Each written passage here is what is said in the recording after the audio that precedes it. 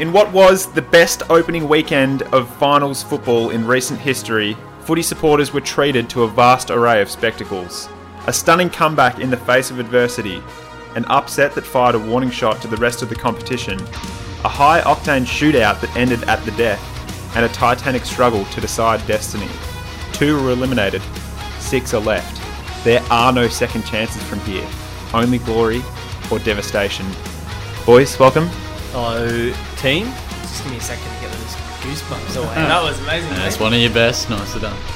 Good to have you here. What a week of footy did we just see? That was incredible. As I said, one of the best finals weeks we've ever seen for the first round. You know what? I was hesitant about the Thursday, Friday, 2 Saturdays, no Sunday game, but that was perfect. Yeah. I love that setup. Worked well. We'll get stuck straight into it. We're going to get... it's a big week because we have to talk about 6 games, whereas normally we'd only talk about 3. So we'll get stuck straight into the preview. We'll start off on Thursday night, Brisbane versus Richmond. An absolute shootout, a high-octane game, as I mentioned. There was a bit of controversy, which we'll get to, but what are some of the main talking points? I guess we'll go around the room and get started. Just one main thing. I think Lachie Neale, one of the performances of an individual performance, like one of the best you can think of. That was just stunning. Not only was he winning a ton of the ball, but clearances. All genuinely, anytime he touched the ball, something good happened for the team. We said it last week that we need more from the midfield, and I had said Lachie Neale on his own can't do it, but geez, he nearly did. He was really impressive. I in my opinion, definitely the player of the whole round of the finals, and yeah, that was amazing. Yeah, it was an all-time game, wasn't it, from Lachie? And I think it was always going to be the way that Brisbane and Richmond didn't have any issues scoring, but defending, both. It undid them a few times throughout the year, and in the end, it really caused one side's undoing on the weekend. But if they can't arrest that sort of defensive stuff, the Lions, it'll cause them to come undone against Melbourne. But we should pay them a lot of credit because they played some really good footy, and I feel like they had to win that final. A lot of pressure was mounting on them, and very well played.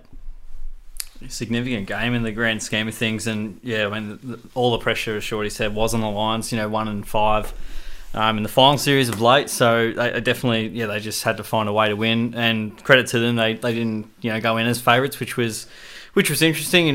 Richmond's record, I think they won 17 out of 19 against them, so they have a great record, and another bunny of Brisbane overall. So, but it was it was a game of moments once again, and just I think there was about 12 lead changes or something like that. It was just pretty 17. Yeah. I was going to the bathroom. there was a lot going on, so I don't recall a game with so many twists and turns, but. Just a game of moments once again, and as Richmond beating Richmond again with four players on the top of the goal square, not able to punch it through, and Joe Daniher kicked a couple in the last quarter, and ultimately is the match winner as a result for the Lions. It's great. You speak of Daniher, and it was a game for the Pillars. All 4 kicked 3 goals each, which is pretty impressive. And we said last week that for Brisbane to have a chance, they needed their talls of both Hipwood and or Daniher, or one or the other, to actually, settle and play really well. And we almost kind of snickered because they've both kind of been a bit average this year, but they really picked their moment to shine, didn't they? Daniher in particular in the last quarter to be the hero. But I thought Hipwood was sensational with, kicking a few important goals. And obviously when it comes to important goals from the talls, Tommy Lynch missed the one that counted, or did he? In my personal opinion, he missed it, but go around, boys. It was a big moment, Langers. Yeah, we'll touch on them in a sec, but I just, I've been pretty critical of, Brisbane over the last few weeks, and they did have to get it done. And I actually think the changes that they were forced to make went into their favour. They had to change something up, and Wilmot was good. Dev Robertson was one of Brisbane's best, and unfortunately for Oscar McInerney, he went off quite early in the game. But I thought that was probably one of McStay's best games. It was his personal best, 23 disposals from his 160 odd games. So that was great for him to lift when they needed lifting, the Lions, and he did a fantastic job. But obviously the big talking point from that game is the Lynch point or over the post kick, and there was a lot of controversy the next day. But I guess what was our initial reactions to it, and how did we? I mean, obviously it did result in the game potentially, but also Richmond shouldn't have let Brisbane go straight down the other end and not spoil it through directly on the line. So Yeah, I think, look, if you said, Shorty, what was the end result there? You got to pick a side. I probably would have thought, yeah, it's probably a point, but I just think the way we got to that outcome just wasn't the process we've been told and sort of conditioned to. All right, that's your soft call. All right, well, this footage coming up needs to definitively show us that it is the other way to turn it over, and they somehow did. I mean, whether it was a goal, whether it was a point, whatever, but I just think you got to get the process right and stick to it. I don't think the umpires always need to have a soft call, the goal umpire. I think if they're genuinely not sure, because then it makes you have to overturn something. Yeah. I don't know. Maybe he did genuinely think it was a goal. I don't know. But super controversial, and looking forward to maybe investing in some better tech. at one point we were talking about laser beams and sharks with laser beams on their heads attached like duct tape to the go to one of those cheap like Chinese markets and get the $2 laser pointers and duct tape to the post. That's it. Every goal they can just go off in Clark and get the smoke steams coming out the stack. He told me he could pretty much just go to Bunnings and fix this. Just get a length of PVC pipe, attach 2 GoPros to it, put a wireless thing on them, and then send it up to the box and point 1 straight up on the post, point 1 straight down on the post, and there's your problem solved, mate. What did you think of the whole thing? Sounds like a great solution you got there, by the way. But yeah, I mean, Lynch definitely wasn't too sure, and he didn't seem too stoked with his kick in the end. And he kicked it bloody high, which made it very, very difficult. And it was such an awkward kick too, because it wasn't far out, but also to drop punt that you have to hit it absolutely perfectly. Where with a banana, a little bit less margin for error, but he kicked it so high that had to go into the review process. So I feel like it was a point. Another camera angle from someone filming on their phone made it look really, really interesting. I still feel like I read that as it was more definitively a point from that phone angle. But there was a few phone angles going around. It did feel like it curved over the post and not through for a goal before it did that curve, but it's very difficult to say. Who wants to be a millionaire? Ask the audience style. Maybe we bring that in. All vote in the crowd. Was a goal or behind? Check your phones. You've got a few people to choose from. How would that go at a Collingwood home game? Do you reckon? No, it's 100% a goal. Well, we know what Eddie would say. Yeah. That's all I got, mate. It's interesting you're talking about when McInerney went down. We were saying that it was going to be a big battle, and I think last week I was saying Nank the Tank was going to be a bit physical and see how he handles McInerney. But once he'd gone down, it was all up to Nank to actually do the ruck work in the end on his own, basically. I think he got 41 hit-outs or something. Like, he smashed the hit-outs. But then the pressure's all on you when you're going to win the hit-out.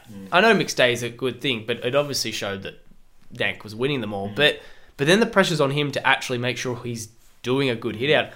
I don't know if you guys agree, but I find like whenever it's like a one-man up ruck situation, they tend to stuff it up and like just hit it straight to the ground or something. Yeah. And it can be harder too, because all of a sudden the opposition without the ruckman tends to probably be a bit more defensive. They're all reading the play as well. And know who they're reading. And the but pressure's on. He probably started to really influence the game when he just started grabbing it out of the ruck, really. Because he had 26 touches as well, I think, PB. So. Yeah. He was enormous, Nank. He just got involved in a big way there. But I wonder if this is, a bit of a slap in the face to Richmond around a tagger.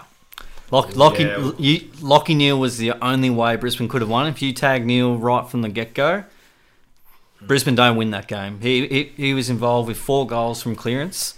The margin's 2 points. The highest ever clearance count in a final was 16, and he had 15. So he's almost off the charts of finals performances. And was it Buckley who refused to tag Tom Mitchell a couple of times, and Mitchell toasted the pies a couple of times? And maybe I wouldn't say it was stubbornness, but maybe arrogance that they thought their midfield could just get the job done against not the strongest Brisbane midfield, but they're pretty evenly matched. And I guess they tried Short and Pickett at times, and I guess they've done the job on Brisbane many, many times with Lockie Neal playing great footy. They obviously backed in their system, but I do think, there have been times, particularly when you lose someone like Prestia, and their midfield did really look like it was just getting beaten up by one superstar. Prestia's loss was obviously a big one, and you say one superstar to another. Dusty did not look ready to be playing in that game. He got one cheapy goal, which was handball to him in the goal square, and then any touch he got was barely anything of value. I know you go, it's Dusty, you've got to play him. But, could that have been a difference if they'd given someone else who... He didn't seem fully fit to me, or even that interested in playing. I mean, he clearly couldn't run the game out fully, but you have to play him, don't you? I mean, it's a tough one. I mean, they would have been sort of saying, well, a bit of Dusty magic or even just enough to make some defenders nervous or draw an opponent. That could be enough. So, yeah, I agree. He definitely wasn't right to go. But in the end, it's Dustin Martin, isn't it? Yeah, I mean, he could have been playing a decoy best with him being 80% was earmarked by Zimmer. But, yeah, I mean, it's really tough. If Tomlin kicks that goal, all of a sudden it brings them to 9-10 points up, and then we're probably not talking about them needing to tag Neil, but also he contributed with arguably 4 of their 7 goals from clearance, which is a lot, and they were a bit thin in the midfield. And I mean, Taranto is definitely a target. I think he's earmarked a trade there, but it's a fine line. Richmond just about home and hose with Lynch taking a mark inside 50 with a few points up to get it out to a goal and a half, and goes down the other end. Richmond kind of symbolic of their season where they've just lost those close ones yet again from silly mistakes from their players. 5-on-2 or something like that? It was 5-on-1 in the goal strip at one point. Too many cooks. Bolter had the big run up and swing at the ball and couldn't get it done, and it just sort of flapped over the back, and Danaher was like, oh cool, and I'll just put it at the back there as well, didn't he? Trying to play hero. He'd already kicked his 2 goals. I would never have backed him in to kick. But yeah, he's probably like, all right, this is it. Cement myself in. I'll be singing with the Killers again. And, So that's the end of the season for Richmond. Shane Edwards retires. Fantastic finals player. We'll touch more on Brisbane when we get to the previews of the upcoming finals. So another big game Friday night. Melbourne versus Sydney. This one looked like the most lock result of the week, and it wasn't the case as Sydney stormed over the D's and provided a team pressure performance like we'd never seen before. The most lock of the week. Jeez, you're giving Sydney no respect. I would have thought the previous game. A lot of the general media were saying, Melbourne's back after this. I'm not saying that. A lot of the media were saying, Melbourne's back to their best form after they smashed Brisbane in round 23. So they're like, Sydney got no chance down here. Well, we definitely mentioned the other week that, is Melbourne back, or have they just beaten up on Brisbane twice, because everything else hasn't been super convincing. And yeah, look, I think they do struggle to move the footy. That forward setup just is not working. And you get the sense, well, is it all over for that team that just has relied so many times on going to the well of Oliver, Petrarca and Gawn? I want to write them off, but they need to find another way. But also want to pay a lot of credit to Sydney because they were fantastic. I was going to say... No, we didn't write them off. Some people tipped the Swannies to get the win. Well played. And the Lions too. Yeah, it was 4 out of 4, so I'm pretty happy about that. But you were listing the names there. Petrarca, a big name, big important name. I personally think he's been injured majority of the season, and that he should have been rested several times. And look at the Geelong route. They rested players so they could be fully fit for finals. Petrarca, he's been a bit iffy. This injury doesn't seem to be related to any sort of niggling injuries or anything, but he looks like he's cooked now potentially. They say they want to play him against Brisbane, but yeah, his impact obviously was not as large as it could be with that injury. And well, I don't. They're saying out of the Melbourne camp, he's got a hairline fracture of his fibula, and that's not as bad as the cork he's got. I don't know how a bruise can be worse than a broken leg, and that's a big. It's a big thing going into that game, and we'll probably touch on that when we go into the previews. But Sydney brought their pressure, Tiz, and they were fantastic. And one moment in particular that brought it up was Robbie Fox in the back line. Melbourne looked certain that they were going to kick a goal, and Robbie Fox had 2 smothers, and Sydney got it out of the back line, and the lights were actually going off because I think they thought it was a goal because the person went early on the lights. So at the MCG, but fantastic all round performance. Parker in the midfield, James Rowbottom was fantastic, and there was a big Buddy battle with May as well, and you were very critical of Buddy, Tiz, but overall the Swans got it done. Yeah, he had an interesting night, Buddy. Just milking a few free kicks there. That probably shouldn't have been there, but that's you win some, you lose some. What an incredible performance by the Swans first and foremost. Once again, Melbourne got out to that 2.5 3-goal lead, and they just didn't quite get the bang for the buck on the scoreboard. And the Swans came crawling back, I think, actually off the back of Stephen May infringing Buddy on a really soft free kick, and then it was somehow downfield from that. Created a scoring opportunity for the Swans when Melbourne were in control. And it did seem like, once again, when the D's won it out of the centre, that was when they were at their most dangerous. But anytime anything involving moving the ball from the back line, Sydney just did not give them any outlets at all. And they really struggled to move the ball by hand and foot, just because Sydney's defensive structures are so sound, and they're very thorough side. And you could just see, conversely, when Sydney got the ball, they were running by hands and getting to the outside and really breaking away from the Ds there, bringing the ball to ground inside D50 for the Ds, and then they were able to sort of get some really good score, field position off the back of that, and then conversely put them under pressure. So it was incredible performance. I mean, that they've been probably a sleeping giant for last 6 or 7 weeks, and I'm still very the team I'm most concerned about in the final series, and they've got a lot of weapons, and I felt like every time Melbourne got inside 50, Sydney were able to get that ground ball, that post clearance ball, and just repel quite easily. So lack of pressure from the forwards from the D's perspective, and credit to Sydney for just being so good with their ball use, etc. So well done. Yeah, the Swans are relatively young and they have that experience, but their time could be now, couldn't it? We often sort of think, they're only going to get better sort of deal, but they're in a home preliminary final. Just because you're a bit young doesn't mean you get better year on year. You never know what injuries you're going to get hit with. Their time could have just snuck up on us that it's now. And for a long time I feel like they were always dangerous, but maybe didn't have that inside ball sort of players. Like contested ball was an issue, but Rowbottom and Warner, not so much the other night, but those two guys have come on in leaps and bounds, and Sydney are a dangerous proposition. Yeah, indeed. It was interesting. We touched on that the last time they had played, that Franklin was out and May was out. Buddy was basically out this week too, wasn't he? Stephen May did an awesome performance. I think he probably got the 10 votes, did he, almost in the coaches' voting? He did, yeah. Because he just smashed it. And that was a really important performance, but it just goes to show how good Sydney's remaining forwards were, that Buddy was able to not have as much impact, but you were still able to get 2 goals from Reid, 2 from Hayward, 2 from Papley, 2 from bloody Lloyd, for Christ's sake, who probably had one of the best games I've seen of Lloyd. I feel like his season's kind of been a bit under the radar compared to his lofty standards when you're normally like, he's going to be All-Australian lock at half-back, but this year he actually played really well in that final, and so did just all-round performance from the Swans. They weren't really reliant on any particular player, and I think that's the thing that makes them so damaging, is you could...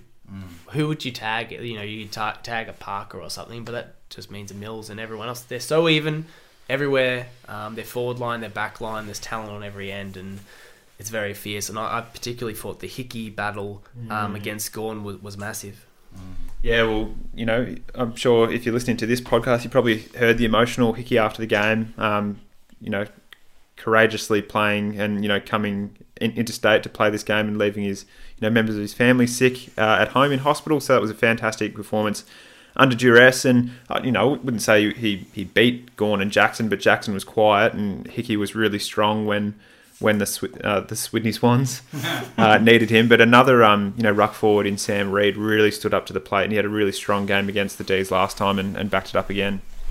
Yeah, definitely. I think that's about all you could have asked for a combination up against Gawn and Jackson to a lesser extent, particularly the influence Gawn had last time they played. So, no, it was a good effort, and I really think it'll be... we'll talk about it a bit later on with the previews, but so interesting to see how the D's respond. But the Swans await, don't they? Yeah. Pretty scary proposition upcoming. Home prelim is going to be, good luck beating Sydney there. Oh, yeah. We move on to the Titanic tussle at the MCG, the most stressful game of the round. Geelong took on Collingwood, and there was a lot of history and hoodoo going into this game for the Cats, and it was a game they simply had to win. At stages, it looked like history was going to repeat itself when Collingwood got off to a fast start, but instead of a 7 or 8 goal quarter, it was only a 3 goal quarter for the Pies, and Geelong just managed to stay in touch and level things out for the remainder of the game, and ultimately they weren't the best team for the game, but they were the best team in the big moments.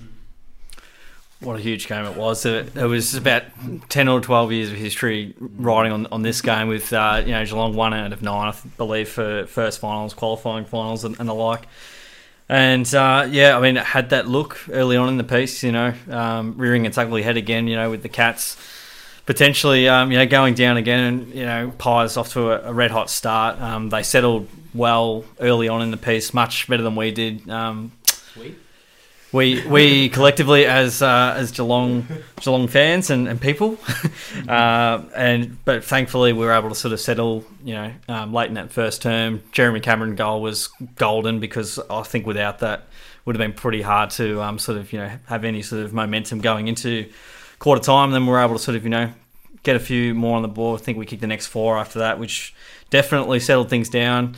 It was just one of those games where it was literally just going to come down to a game of moments and which team was going to pop one through, at the right time. And it happened to be us with some really clean play late in the piece. But, yeah, super impressed with the resolve. And, the Pies just on the outside absolutely torched us up early. And in the contest, they were 18th for the last 6 weeks.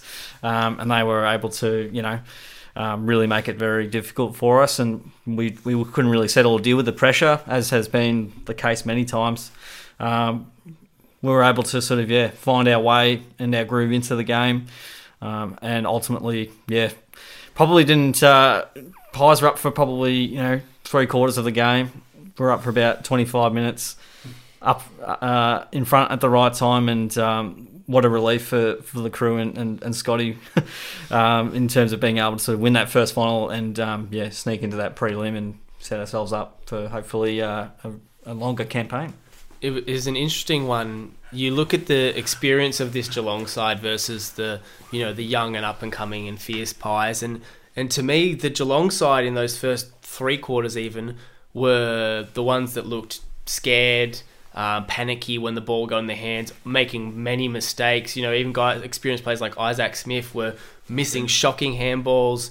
Plenty of guys letting the ball bounce out of their hands and looking really panicky. I know Tom Atkins, who had that amazing last quarter, a few times he just tried to take on the tackler and I think 3 out of 4 he was getting straight to the ground sort of thing.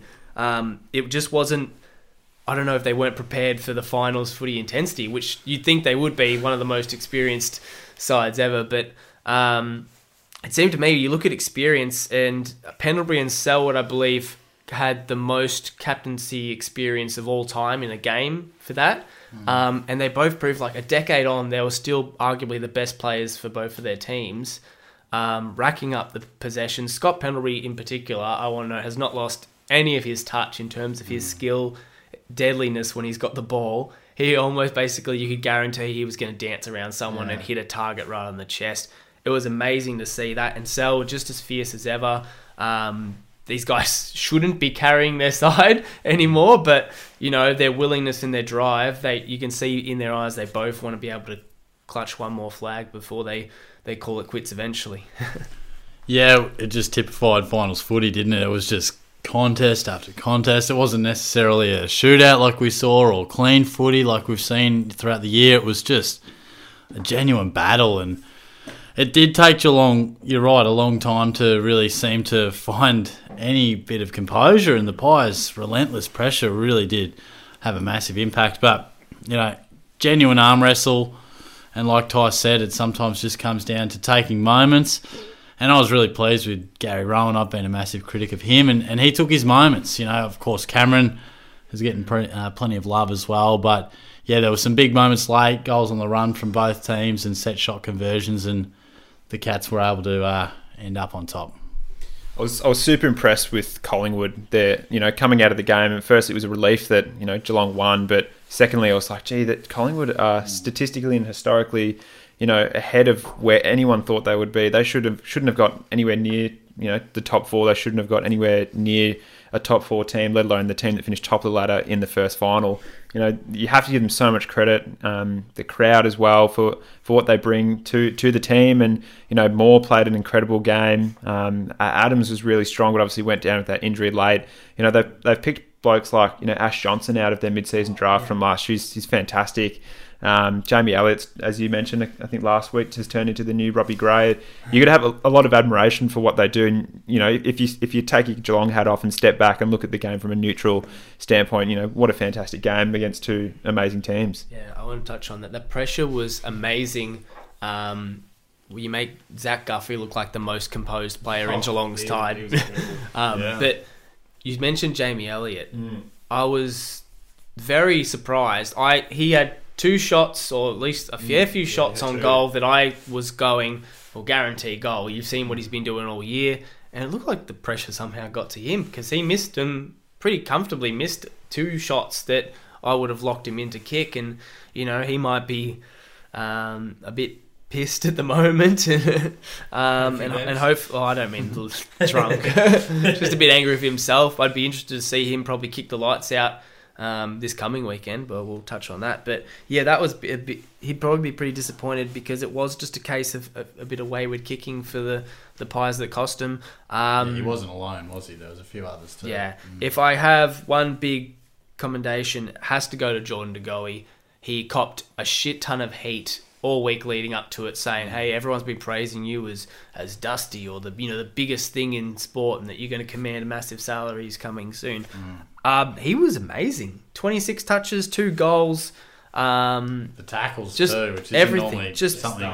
Yeah, 9 tackles. too. He was just absolute fierce, and yeah, I got to say that was a really impressive. And that's the sort of thing that you look at and you see why clubs are like, would want to have this guy's playing ability on my team. Yeah, just finally for me, the one interesting thing for Geelong that I'll be really interested to see was that just an isolated case of this team that just happened to feel the nerves a little bit more on this given day and just happened to be the case and Collingwood brought great pressure?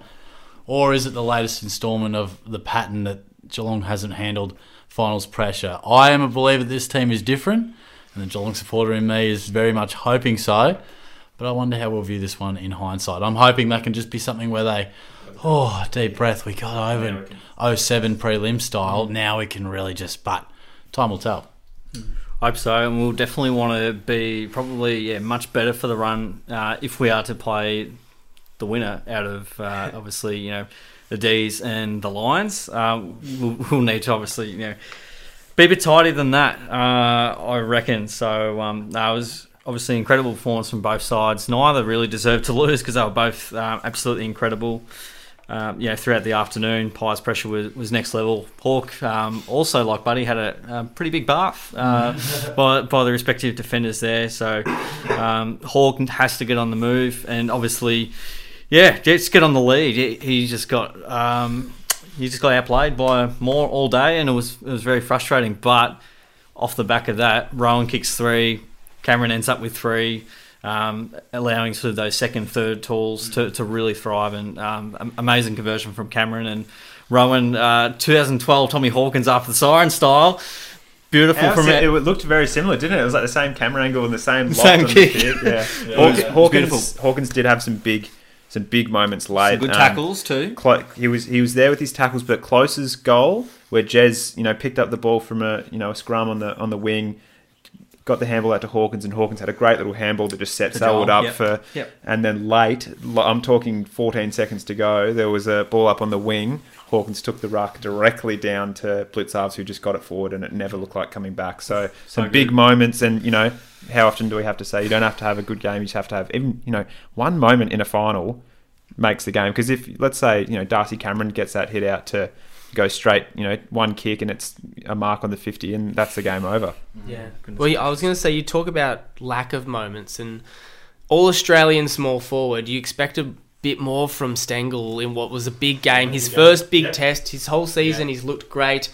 Whether it was just nerves, he is still a young people. People seem to forget how well he... Did I say young people? He's a young person. People seem to forget he's still young in football, and obviously nerves can affect him too, but his performance seemed to be non-existent almost. He wasn't there for the scoring, which is okay, but he wasn't there for the pressure that I expect to see when people are trying to run out 50, and instead of being he got them, he was the almost there, just behind the heels, instead of the usual smashing them to the ground, the pressure that you expect. It's a great point, and I certainly agree. I think the only time I can sort of remember the pressure was when he got Pendles in the middle of the ground and got Close's goal, the first one, and it was that turnover in the middle, and that ended up in Close's goal. So again, very quiet games, but you can still you just need to do one thing and it impacts the team. Yeah, he had 6 tackles overall, but it just felt like a very subpar, subpar game from him. Hopefully better for the run. Thanks.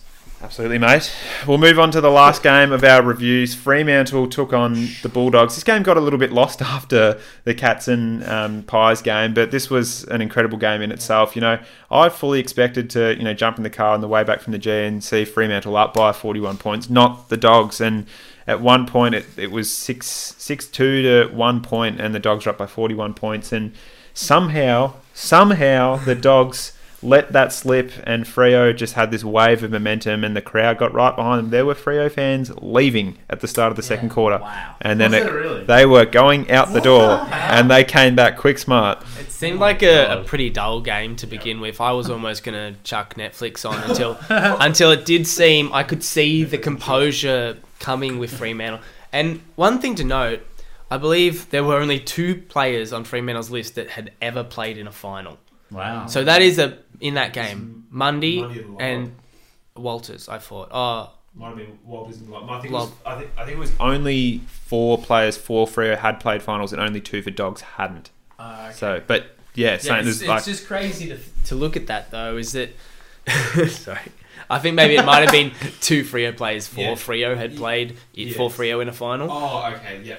But it was still crazy, and I think that inexperience kind of led to that. The nerves, the jitteriness. The Dogs do have an exciting and pretty powerful midfield and side, so they were able to get going really impressively and kick the goals. Bontempelli was amazing with 2 early goals and 30 touches, I think, in the end. Really impressive performance from him, but in the end, the Dogs kind of just fell apart, and Fremantle backed in their game plan. They backed in themselves as a team, and they chipped away, and the Dogs just had no answers, and it was pretty disappointing, to be honest, by the Dogs.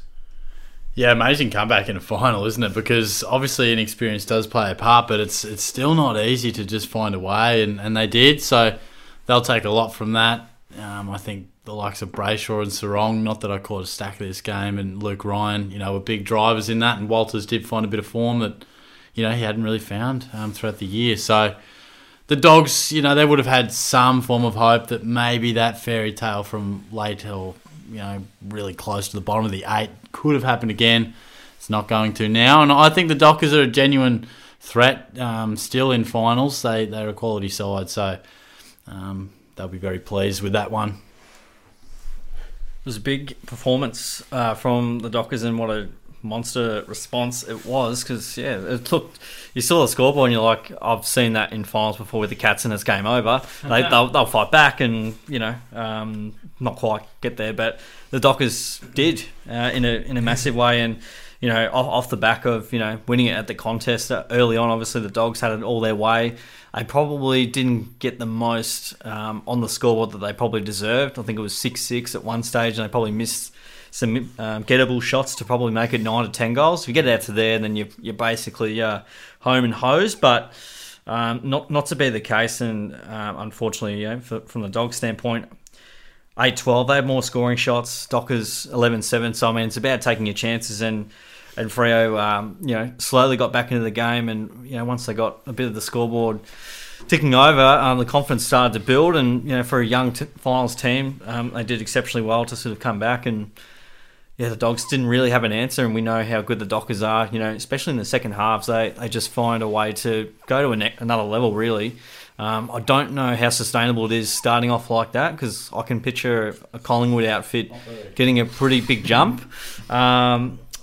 Albeit they did come back against the Dogs, but a lot of teams, I feel like, have come back against the Dogs when they have got off to a good start, because defensively, once their midfield isn't on top, their backline's left pretty slim pickings, and it has been exposed a number of times if the midfield doesn't protect it lengths. Well, you're relying on mammoth performances from Brayshaw and Sarong to get you over the line, and that's what it took. But their forward line isn't functioning as is, and you're relying on a second game to kick goals in a final. It's not really ideal. Well, the 19-year-old looked really impressive in Jai Amos.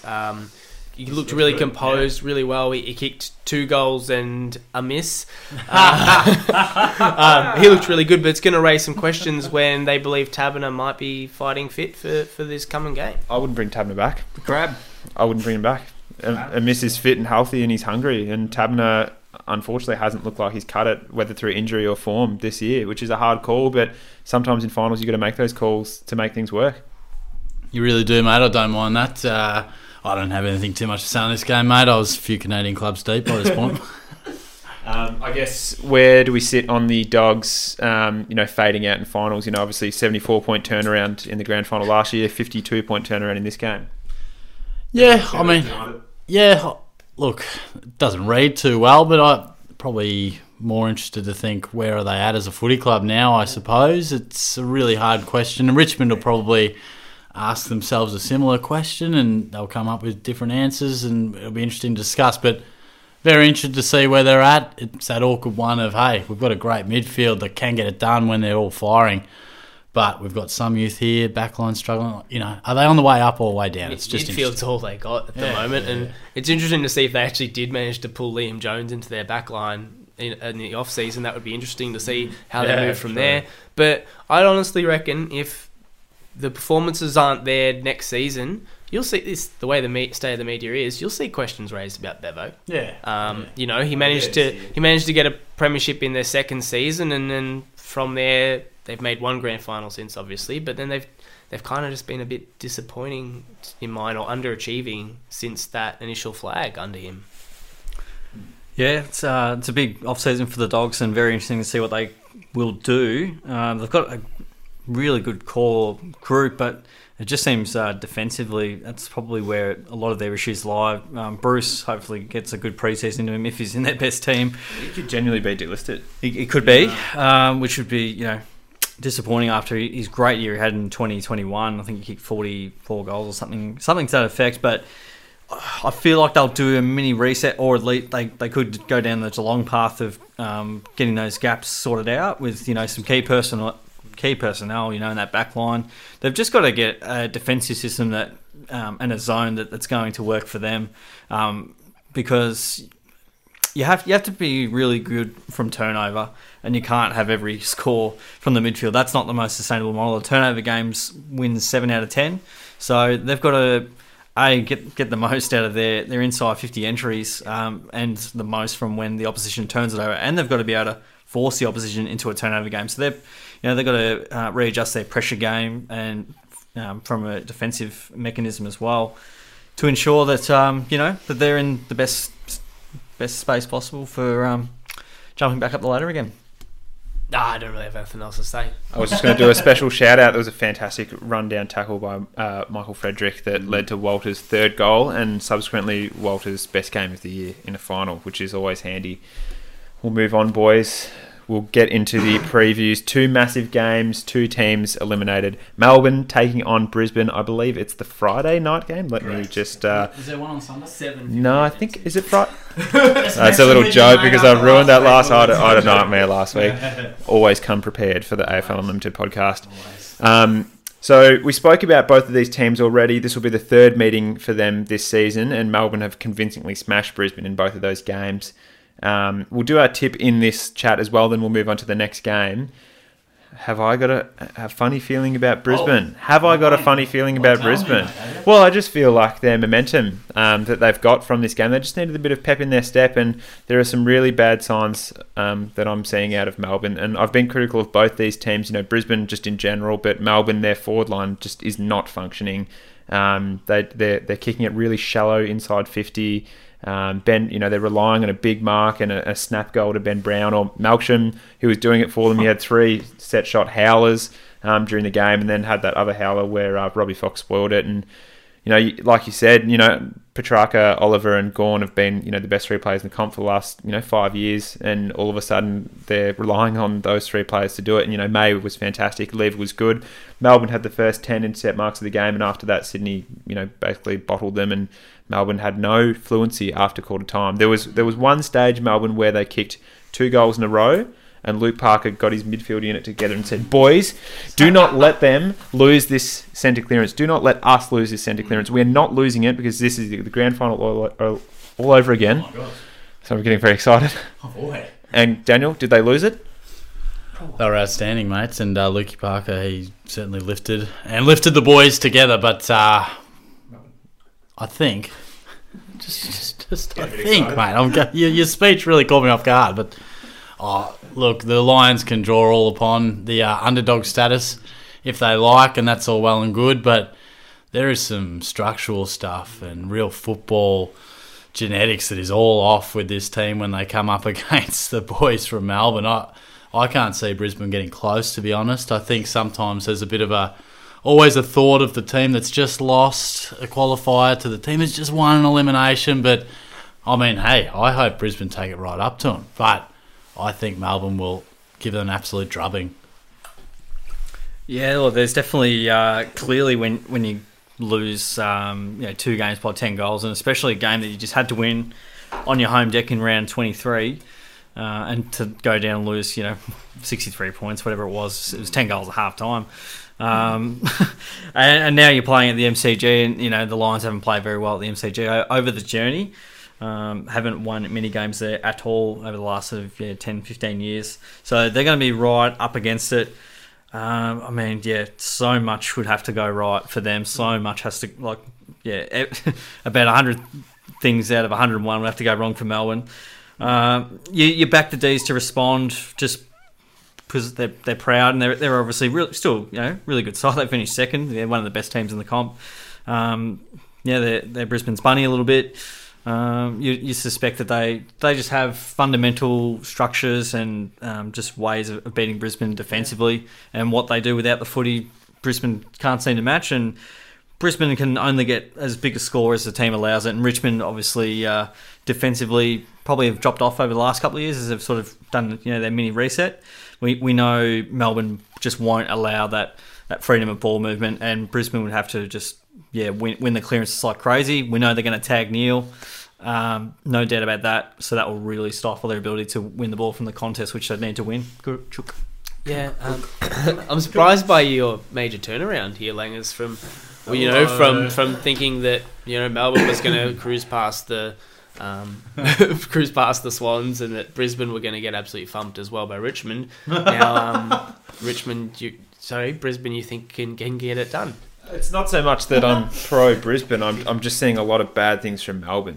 So Melbourne could easily still win, but I really think that makes things a lot more even than what we think it can be. Definitely. And their forward line function. Charlie Danaher wasn't fantastic, but Hipwood was good. And if they keep McStay in the ruck, I think that's a good thing for the Lions. It's interesting. I think Brisbane have shown promise, and I did back them in purely off the midfield power. I thought they were going to beat Richmond.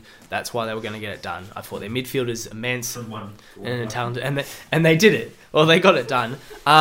It's interesting. We talked about in the review how well some of these youngsters and debutants even performed. Now you've got the likes of Rayner and I can't remember his name. Ainsworth looking to both come back in. It's an interesting one.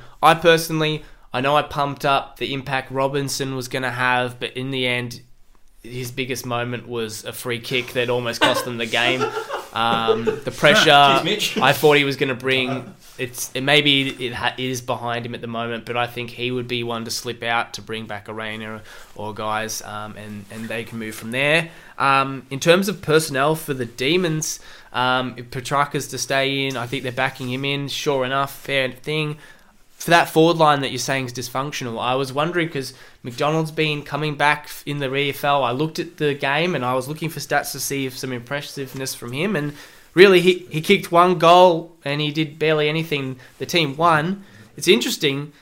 Mitch Brown kicked 5 goals and has actually been an All-Australian in the VFL this year. Do they have an Australian VFL? Yeah, Or is it like announced Team of the Year? They announced their Team of the Year, and he's in the team. So All Victorian. could he potentially be... Well, every club has a team basically now in the VFL. He could actually be a surprise call-up, unless I'd assume they're going to try and back them in, but... Who's currently their key figures that are in the side? Because they're missing a few. Yeah, well, who you got down there at Ben the Brown moment? at the It's moment? Brown, and then you've got Malcolm and Fritz playing. And you then know. a resting ruck kind of. Yeah, you'll have Jackson. Or they definitely tried Gorn down there a little bit more at times to varying degrees of success. So I don't know what Brown did. I know he's played 1 or 2, had a few chances, and didn't really do a whole lot. But is it? I know it's a final, but you just do a risk and see if there's a chance you might be able to distract and take advantage of a Brisbane backline. Yeah, I'm not too sure. I mean, Brisbane I think is also extremely interesting selection wise. I know McStay was good, but I think that's the sort of thing that you can, when a team can plan for it all week. I just think Gawn will monster him, and I feel like Matheson and Robinson under a serious amount of pressure because you shouldn't drop Dev Robinson in my opinion. Robertson. Sorry. And you think of wanting hungry players to play in the game. I know Melbourne's midfield is pretty stacked and they're all pretty aggressive in that. But I was just looking, Luke Dunstan actually had 38 disposals and a goal to be easily best on ground in that game in the VFL. I know it's just the VFL, but doesn't that just show the hunger in a guy who we know has the talent from his St Kilda days, could come in and actually have an impact if there was a spot that you thought He might was kick available Petrarca in in the there. leg throughout the week. That might be his best chance. There is a couple more injury issues. Charlie Spargo has a bruised throat, so he actually can't talk. So they're going to play him, and he won't be able to call for the ball. He'll be like, call it. I don't know how that'll work. So I don't know. I mean, he's physically fit to play, but his throat doesn't work. So I don't know how that works. But and Fritsch had a little niggle as well, I believe. So neither team's going in at 100%. So it will be a big outcome, Tiz. Absolutely. We're going to get stuck into who we think's going to win, Langs. What do we reckon? Yeah, well, it's free range, really. I've sort of played my hand already. I'm going to tip Brisbane in this game. I'm going to tip Brisbane. Holy. This is a PG rated program, thank you. Yeah, mainly because of the things I've listed. You know, Melbourne's forward line isn't functioning. They've had 4 cracks at getting it going again this year, and it still hasn't worked. So I feel like that will cost them in a big final when Brisbane, pressure-wise, were really good last week and matched Richmond. There you go. He's gone the Brisbane Lions. I think Melbourne reasonably well to get the job done. Obviously, MCG factor is a big one. Lions haven't won there too often. D's play good football there. And yeah, we do tend to have a bias towards the winner over the loser. I see it being very difficult. What Brisbane do without the football is probably not at the level of Melbourne's. I'll be barracking half for Brisbane because I'd rather play them in a preliminary final from a Geelong perspective. But yeah, I think Melbourne will get it done. Qualifiers usually find their way into a prelim one way or another. Chook. Yeah, I probably will be leaning towards the Demons. It was a perfect storm, the Hipwood and Danaher scenario, kicking 3 goals each to help get them over the line against Richmond. But I don't think we'll be seeing that all against a May Lever situation down back for the Demons. I think they should be able to, cover both those guys pretty comfortably. And yeah, depending on what happens with the lists that are named, I think Melbourne should still get it done. They're still a great team at their best. Yeah, I was definitely a bit concerned by what Melbourne did dish up, but not enough for me to sort of put a line through them. I will be tipping the D's, and I think the Lions are really going to have to reverse a heck of a lot from the last few times they've played their opponents. So it'll be very interesting to watch on. We'll move on to the second game of finals week 2. Fremantle is travelling down to the G to take on the Pies will be a pretty evenly matched game. Collingwood licking their wounds after last week, and similarly to Brisbane, Freo will be coming up with a bit of momentum and hoping to knock off the superior team. Another Titanic clash to come. It's going to be a huge game once again. Pies at the G obviously is quite a good proposition from their perspective, but the Dockers, they're no stranger to playing in Melbourne and winning. They've been really good from that point of view. Over the course of the season, their Victoria record, I think they've only lost one this year.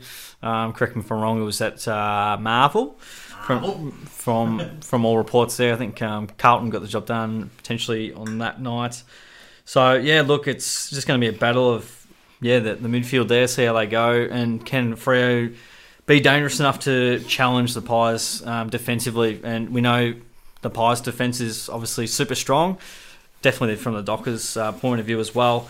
But can the Dockers get a winning score, and can they upset and disrupt this Magpies defence that's absolutely rock solid in their approach? Chook. Sorry, I didn't catch who you tipped then. Sorry. I haven't tipped. Just preview, mate. Just Oh, preview. sorry, man. I thought we were doing our tips at the same time. We are just general chat, mate. Just general chat. Then we'll get stuck in the tips, all right? It's an interesting one to see how the Pies would go without Taylor Adams in the side. He actually had 8 tackles up to the point. That pressure that he has for that team, and obviously he's going to miss because he tore his groin off the bone or something, which is pretty horrifying to think about. But it'd be interesting to see what they have in terms of what sort of pressure they have to put into that midfield. The grunt, the sort of pressure there. DeGoey obviously is a pretty tough footballer as well, but he's mostly going to be trying to win the ball as well as tackle. So it'd be interesting to see how they can do it. I personally don't think either team is going to be rising to a challenge. I think they're both really even sides. But it's just, it is going to be a case of how does Freo handle the nerves that they had? Will they be nervous again to start this? Because the Pies didn't show any nerves to me in their Geelong game. They all put on the same amount of pressure and sort of chaos and control as they've shown all season. I think the Pies, showed that they can handle the chaos, and I want to know if Fremantle, who did recover in their other game, if they're going to have the same sort of start, it could be very costly against the Pies. Yeah, totally agree.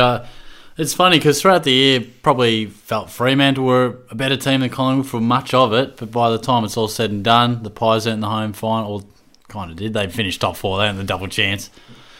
And I just think this one's going to be a ripper game. It's so hard to split these two sides, but I've probably underestimated the Pies for most of the year, and I just feel like, having watched them up close, and that pressure and chaos ability that they seem to really thrive in the finals cauldron, it's hard to not just respect what they can do to respond. But the Dockers, they've got a lot of weapons, and if they can, like you sort of tipped Brisbane last week because of the midfield, I think that's where the Dockers will have to get on top.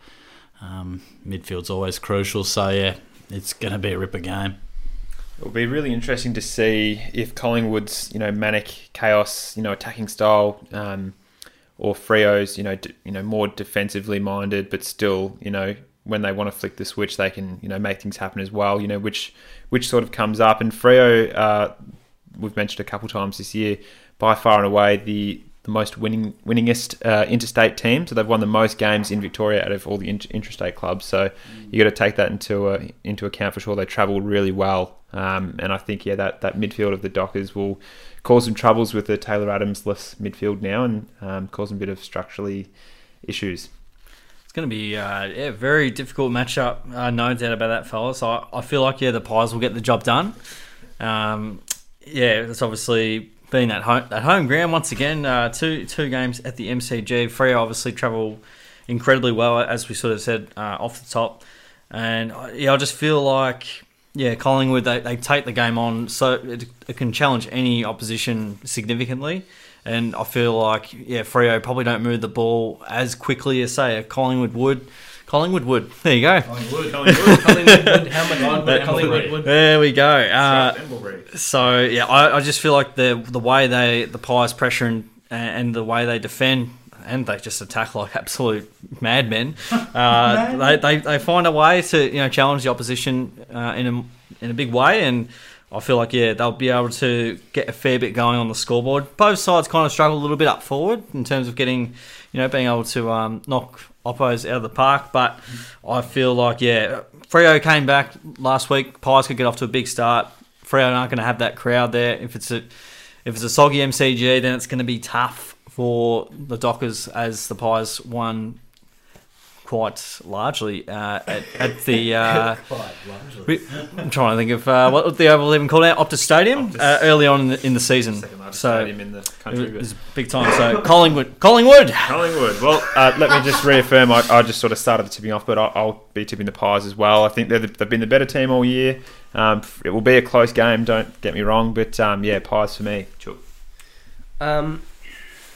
Yeah, I look at it and I think Freo have the ability and the talent on their list to show really an immense talent. I think it does come to what the Pies, how healthy they are, because I believe Johnson has been listed as having some sort of injury. I'm not sure, and even DeGoey is being listed. Even DeGoey is being listed as having something for his shoulder or something, which could be impactful on him. But personally, I think that Collingwood is probably going to get the job done and win the honour of losing to Sydney the next week. Yeah, with all the respect to the Dockers, and it wouldn't shock me if they did come over here and deliver the goods, but just feel like I'd be selling the Pies short and not giving the respect that they just deserve it. So I will tip the Pies. I feel like I often tip the losers of the qualifiers to bounce back, and it does often happen, but we'll find out. Going to be 2 ripping games. I'm looking forward to watching them. That will pretty much bring us to the end of this episode, boys. What an incredible first week of finals we've had. What an incredible season we've had, and I'm sure the rest of the final series will be just as good. It comes down to 4 teams after this week, and couldn't be any more excited for the rest of these games leading into the prelims, which are going to be, contextually so big. Sydney at home, the young and upcoming team, being up and about this year, and the Cats have good and bad history on their side. But that'll be it for this episode. Anyone who's listened throughout the year, please make sure you're following all of our social platforms, liking and subscribing. Thank you so much for listening throughout the year. Feel free to comment and leave any commentary you feel necessary on our platforms, because we love hearing from you. So, Tiz, thank you for joining us. Thank you all. Chook, it's always a pleasure. Love you. And Shorty. Thanks, boys. Catch you next week. Cheers. Thanks for listening to this episode. Make sure you follow us on Facebook and Twitter. AFL Unlimited, because footy is limitless.